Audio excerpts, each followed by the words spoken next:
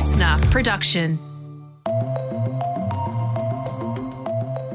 2 months ago, Hannah Diviney wrote a tweet and pressed enter, sending it off into the world. Hours later, her phone lit up.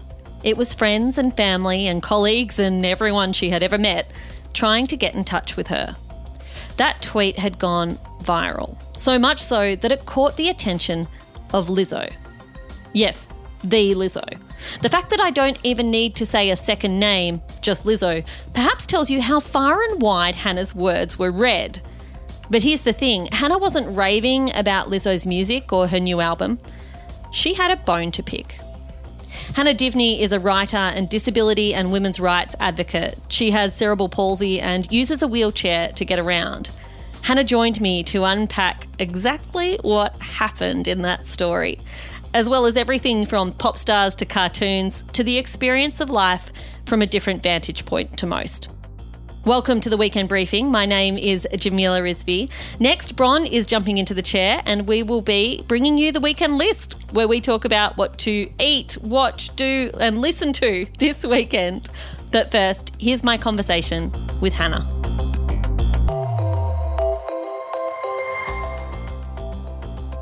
Hannah Diviney, welcome to the Weekend Briefing. I am so delighted to have you. Hi, Jam. Thanks for having me. Now, normally when I do these kind of interviews, I stick to my script in that I like to go back and make people tell me about what they were like as a kid to begin with. But you and I, we are not doing that. We're going to come back to that stuff later. Okay.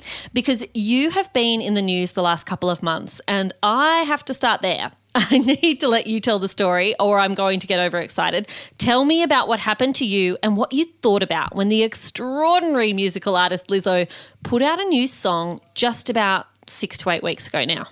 Yeah. So basically, I am a huge fan of Lizzo. I love her music. I think she's created some of my favorite pop songs of the last couple of years. And she occupies really important intersectional space. So it's really nice to obviously see someone having that sort of success who doesn't look like everybody else. And yeah, basically about 6 weeks ago, give or take, she released a new song called Girls off her second album. I hadn't heard the song, but jumped on Twitter and saw a bunch of my friends who were also disability advocates expressing that they felt a little bit uncomfortable about one of the lyrics. So I went and listened to the song, found the lyric they were talking about, and decided that I better say something about it. Basically, Lizzo had unintentionally used an ableist slur, which was directly connected to my disability of cerebral palsy. She used a word that is short for spastic, which in the context of cerebral palsy basically means like an unending, painful tightness that is kind of constantly present, doesn't have to be triggered by anything specific, and unfortunately tends to flare up in the colder months. So yeah, I tweeted about that, didn't think anything of it. I tweet all the time and nothing like that generally happens. And then my phone started buzzing so much, I had to turn the sound off and I was like, that's unusual. But it was probably more when I started getting the first troll-like response, I would say, that I went, oh, this is turning into something a bit bigger than I intended. Because I think for me, I always kind of try and take trolls as a sort of twisted compliment because you're moving outside the echo chamber. That's always going to be like, Hannah, you're doing a great job, which is a lovely place to be for like my friends and family. But that's how you know you're making real change if you're having people disagree with you. And basically, yeah, I started going viral. And I want to pause for a moment because everyone uses the word viral nowadays, right? And they often use it when something absolutely has not gone viral.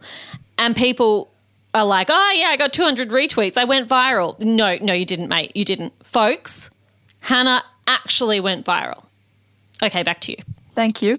And basically it started getting to the point where I was like, there is a chance, a small chance, that someone connected to Lizzo might see this and like, oh God, what happens when that happens? Because to be honest, I mean, normally if people bring something to the attention of celebrities, it's not usually met with grace. It's usually met with people being like, that's not what I meant. This is what I meant. Like, I'm going to deny that I've done anything wrong, or I'm going to double down, or I'm going to put it back on the marginalized community that it's coming from. So I was really worried, even though I trust Lizzo. And part of the reason I felt comfortable calling her out is because she seems so approachable and intersectional. I just really wasn't sure what was going to happen. And then a few days later, everyone started tagging me on Instagram, yelling in my comments, like, she's changing it. You need to go and read the statement she put out on Instagram. And it was probably the most impressive kind of statement of allyship that I've seen from a celebrity. What made it impressive?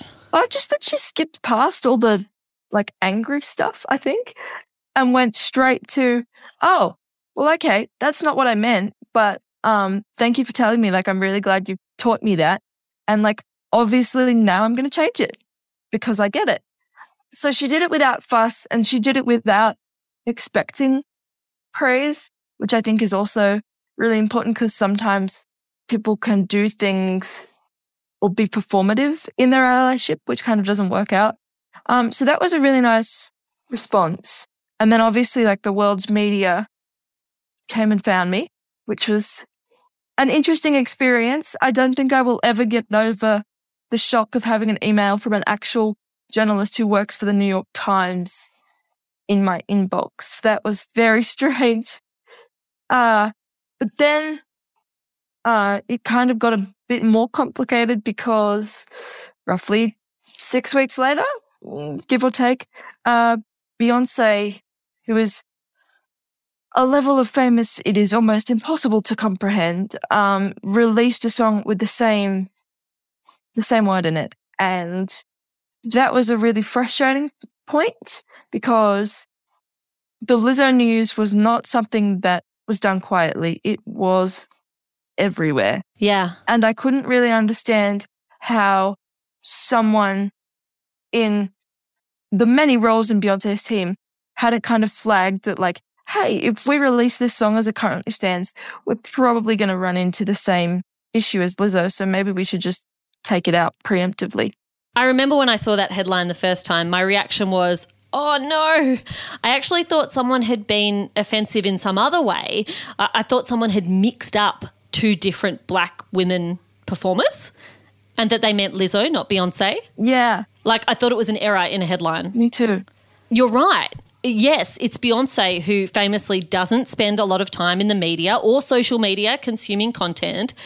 But this is someone with a massive team. It's not like the calling out of Lizzo and her response was small. It was covered by media all over the world. Yeah. And like her statement was put on her personal Instagram. She made it very clear and very public that she was re-releasing the song. Like, this didn't come through her people. It wasn't really a statement that could be missed or misconstrued. So yeah, the realization that, well, if Beyonce's gone and used the same word, I probably should call her out. You have to say something call again. her out too is like, oh my God. Because Beyonce, as we know, like, is one of the most famous people in the world. Pretty much every time she breathes, the world writes a think piece about it. And she also has one of the most passionate fan bases in the world. So I knew that there would be a lot of people who weren't happy with me for doing that. And there were a lot of people who felt that because I am a white woman and Beyonce and Lizzo happen to be African American women, that there was an element of racism to my calling them out. That seemed to be a common thread among a lot of my trolls. And basically I didn't think for a second that Beyonce would respond or change the lyric just because she cultivates such an enigmatic, like unapproachable, mysterious, like I only ever come out on my terms kind of public persona.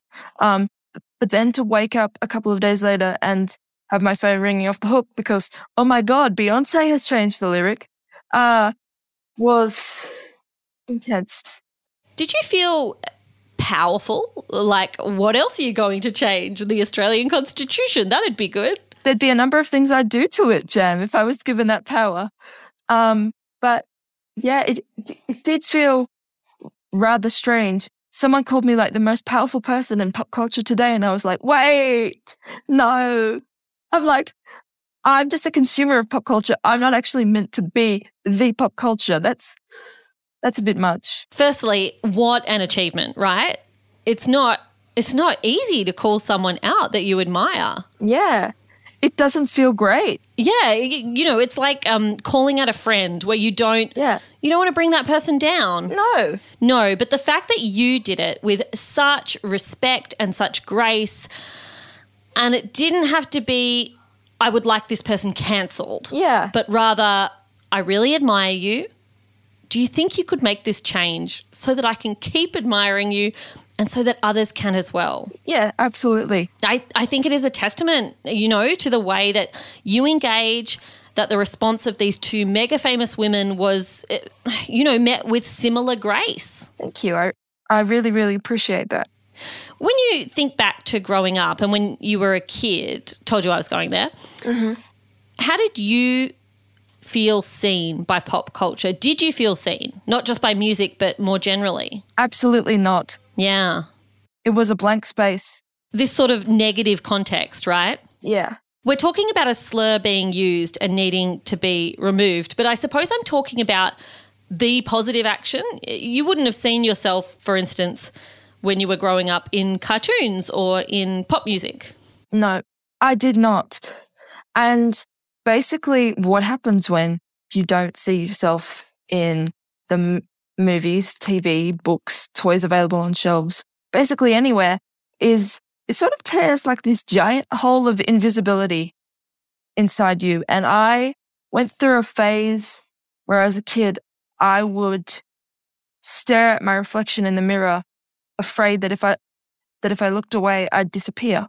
Wow. Because I literally didn't feel seen. Yeah. And growing up, there were two kind of main narratives of disability that circulated in my life. And one was Paralympic achievement and success, which only popped up every 4 years anyway. And back then, we didn't see a lot of coverage of the Paralympics. We see a lot more now. It's improved. Or the other one was like those road safety ads where someone has been injured because they were drink driving, or someone is terribly sad because their life is now over because they're in a wheelchair. Yeah, it's used as a warning, disability as a warning. You don't want to turn out like this, right? No. And for me, cerebral palsy is something that you are born with, and it's something I will have for the rest of my life. Internalizing the message that people thought my life should be over before it had begun as a little kid was really confusing. And probably because Australia places so much value on sport as a culture, the amount of times I was asked, hey, what's your Paralympic sport going to be? Or some variation of that question is probably too many to count. And for me, I would always push back and go, well, hold on. I have two younger sisters who happen to be able-bodied. You're not assuming that they're going to the Olympics. You're assuming that the world is full of possibilities for them. So why is it that Paralympic success, which is, number one, not for everybody, not something that everybody's interested in, and also, not every disabled person has the skills to be a Paralympian, because contrary to popular belief, sometimes, I think people forget that being a Paralympian actually takes incredible skill and incredible, strength and training. Yes. I was talking to Dylan Alcott the other day, and the amount of work that he had to put in as a tennis player to get where he got. Yeah. And obviously, he got to the very, very top, the highest peak you can possibly go in winning the Golden Slam and doing all of that. It's insane. And it's definitely not valued in the same way that it is for able-bodied people, Yeah. I think. So yeah, those were the two narratives that I grew up with. And then eventually my brain went, well, if no one else is going to do it, I guess I'll just have to create the third one. Did your family or the people around you, teachers, whoever it might have been, make space for you to think outside the two options scenario? Yeah, my parents were always really good about showing me what was possible. I do remember them having to sit me down, though, at one stage and saying, look, you're probably not going to win like the 100-meter sprint at the Olympics, but that's okay because we aren't either. So like, we'll just focus on the things you can do and try and show you that like, this is how you build a life. And I was saying to someone the other day, when I was a little kid, if someone had come up to me and asked me whether I didn't want to be disabled, my answer would have been yes, straight away. But as I got older and realized like all of the people I've met because of my disability, all of the things I've got to do because of my disability, all of the things I'm now good at because I wasn't able to run around or go to soccer and ballet like other kids, you kind of realize that you wouldn't change that because it would be a domino effect of changing pretty much everything about me. I'm having a moment of realization, folks, as Hannah teaches so beautifully through her own story. Hannah, you and I are both disabled people, but we have very different experiences of being disabled. I became disabled at 31. So I lived a good third of a lifetime, if you're lucky, as a non-disabled person first. Yes. And so I've spent the last few years adjusting to life as a disabled person. And I think most of that time I have been raging against it. And there is still an element of raging against it. There's still an element of rage for me too. But now, 5 years on, how old am I? 5 years on. Yeah, don't age yourself too fast, Jem. I don't want to undo it anymore because there's too much good stuff that's happened as well that's intertwined. Yeah. The idea of undoing my disabilities would take away, as you say, it's a domino effect. It would take away too many things that I think have made me a better person. And it means that I've also met incredible people, just as you said. And the way you put it is a really beautiful way to express that complex feeling, which I suspect a lot of able-bodied people can't necessarily understand. Able-bodied people think, well, why wouldn't you want to get rid of your disability? But it's not that simple. Yeah. And also like the idea that like human beings are only valuable if their body works completely normally, or if their skin is white, or if they are heterosexual, or if they're cisgender, or like it's all just there are so many different versions of the well, why wouldn't you want to get rid of that question? And I think the world would be so boring and terribly, terribly damaged if we were all the same. I mean, don't get me wrong, there are still epic pockets of terrible damage in the world as it stands right now, but I think we are only ever better for people being different.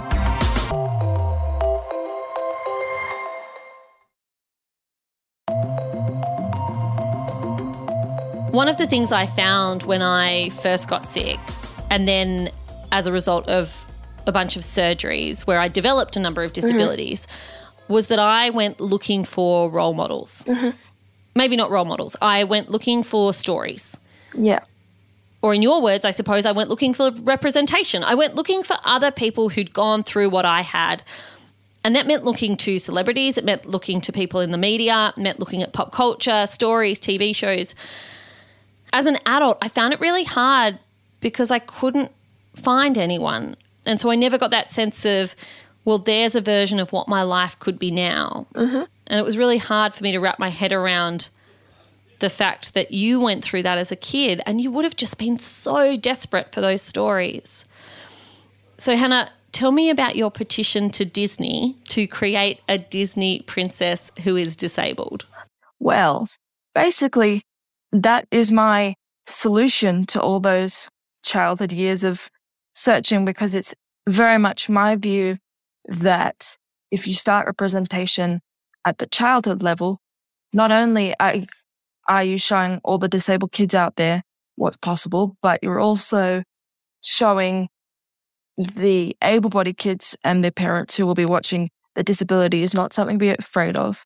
It's not something to turn away from. It's not something to walk past quickly and talk about in hushed whispers. Like, I think obviously an animated character isn't going to solve the problems that people with disabilities face, but I think having that disability start there and then watching as those kids grow into adults that can then be allies in potentially more meaningful ways will only ever be a good thing.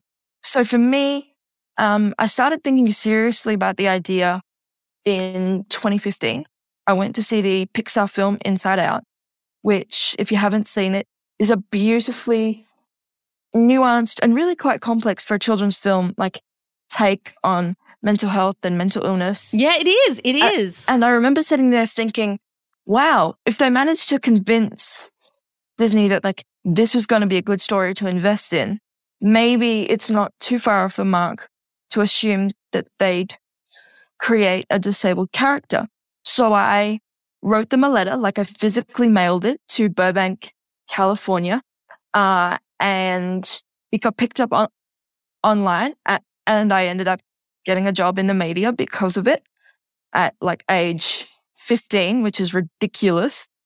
But then basically that sort of fell to the wayside a bit because obviously I had to finish high school, start uni.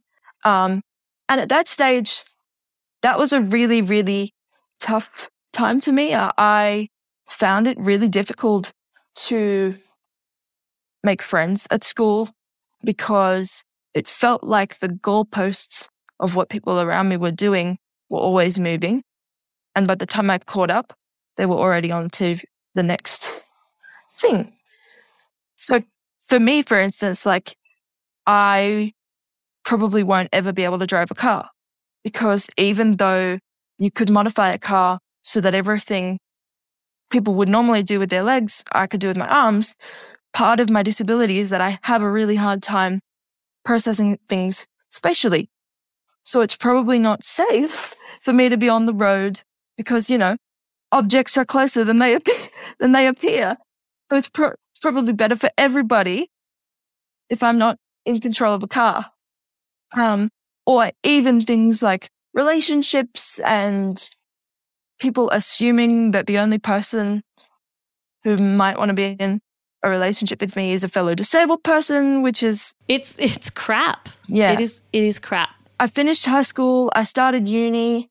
I was struggling to keep my own head above water. It was taking all of my energy to sort of advocate for myself, which, if anyone else is in that position, is an entirely valid place to be. But for me, the decision to become a disability advocate came from the idea that I am very privileged to quite literally have a voice, because when I was initially diagnosed with cerebral palsy, the worst case scenario that they gave my parents, which they have to give you in order to avoid like litigation and stuff down the track, was that I would never walk, talk, or feed myself, which would have put me in a very different situation and led to a very different life. I just started becoming a disability advocate. I wrote an article for the ABC that got a fair bit of attention. And then the world was kind of having conversations about representation in popular culture off the back of that film that Sia did called Music, which was really harmful and like poorly handled towards the autistic community. And so I sort of saw the window of opportunity for it to come up again and created the petition. And now, almost 2 years later, we have 60,000 signatures. We have support from all sorts of incredible people like Jamila Jamil, Reese Witherspoon, Mark Hamill, Blake Lively. It's really, really important to me that hopefully the film gets made eventually. And I think Disney have actually recently released a statement. They gave it to the Australian Women's Weekly when I was profiled in there recently, which is such a weird sentence. Oh my God.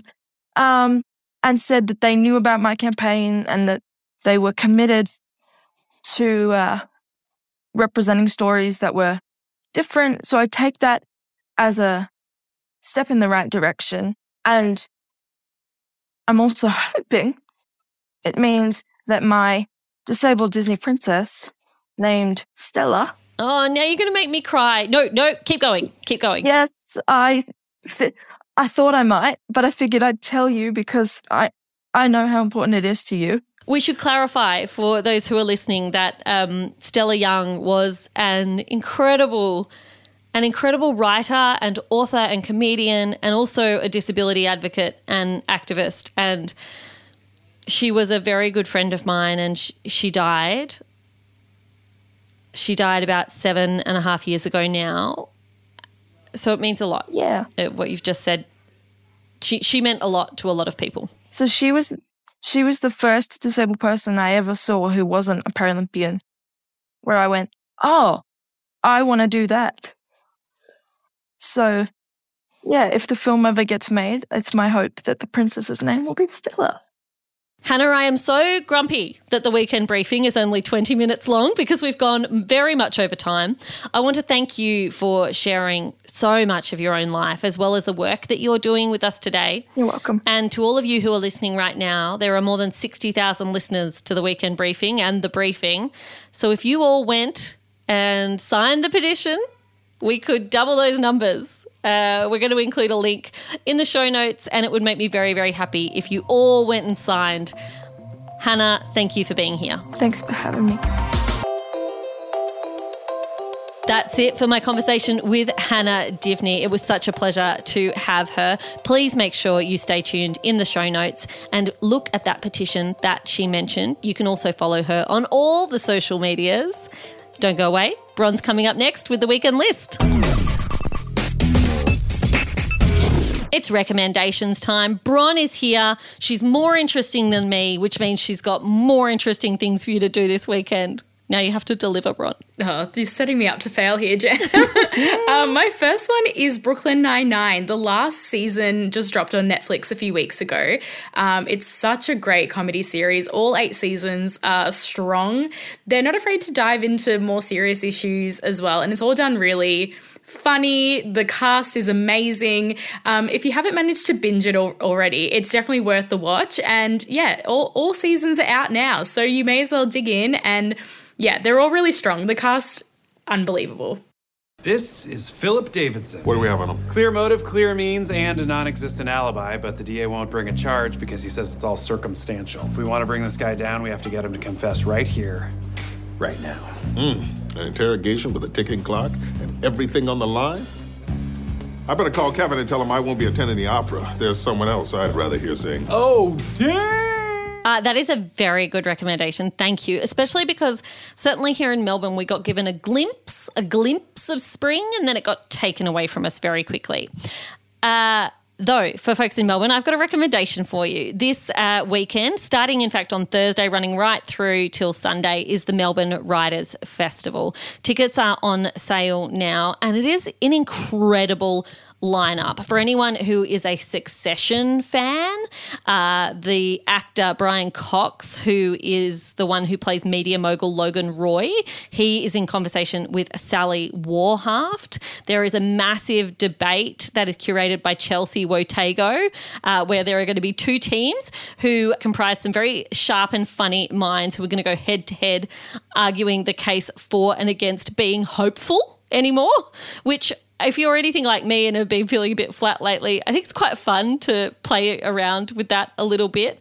The opening night program looks unbelievable, as does the closing night program. I'm not going to talk about opening night because that's past by the time you're listening, but what lies ahead of you, folks, is that one of Australia's finest writers, Robert Desai, is going to be speaking for closing night. He has recently accepted an Australia Council Award for Lifetime Achievement in Literature. He has really really diverse interests, and he's going to reflect on a lifetime of ambition and desire and aspiration. And I think for anyone, especially through the pandemic, who sort of had that sense of, I don't even know what I want to do anymore, coming and going and not being sure whether you feel ambitious or whether you just want to feel tired permanently and just stay at home. I think a really good one to be quite contemplative and enjoy. So definitely check out mwf.com.au and grab some tickets. My next one is a bit off-centre. This one is liquidless reed diffusers. What? What is this? It's so good. It makes the house smell so amazing. It's one of those reed diffusers, but instead of dipping them in oil, they just look so amazing around the house as just home decor, really. They're really low maintenance. You don't have to refill with oils or wax. You just set and forget. They look amazing and they make the house smell amazing. You cannot go wrong with these as a gift for somebody. If you just want to treat yourself to a nice little thing to have around the house, they are so good. I've got the Circa branded ones, but I'm sure you can get them from Glass House or Dusk or wherever you get your good smelling stuff. Good smelling Yes. stuff. Good smelling stuff. I actually love that. I love indulging in some good smelling stuff. Folks, I bet those of you who enjoyed the conversation with Hannah Diviney today, I'm going to give you a few suggestions of other incredible disabled Australians who you can follow on social media. I've grabbed their Instagram handles, but these excellent people are available all over the place. Really recommend writer and book critic and teacher Astrid Edwards, who is at _Astrid Edwards _. I also want to recommend Ellie Deschmelia, who is a wonderful disability advocate and was representing the ideas and views of a bunch of people with disabilities at the recent Jobs Summit in Canberra. She's at @eDeschmelier, which is DESMARCHELIER.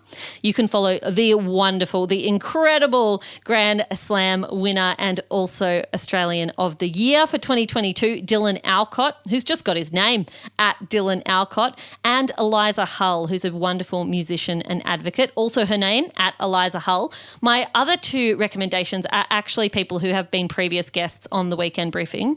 You should check out Turia Pitt at Turia Pitt and Tara Moss at Tara Moss Orth.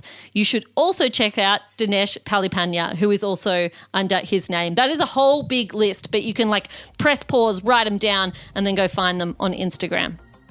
That's it for the Weekend Briefing today. Gosh, we've loved having your company. Thank you for being with us. I hope you've got a really glorious weekend planned. If however, you want to make sure that you can just hang out inside, listen to more episodes of the Weekend Briefing. Of course you should. I do it. Me and Bron, we do that all the time. Listen back to ourselves. The best way to do that is to find us in the Listener app and to follow us there. If you're listening on another podcasting platform, then you can follow or subscribe to make sure you never miss an episode. We will be back bright and early, first thing Monday morning, where Tom Tilley and the team will have the latest headlines straight to your headphones.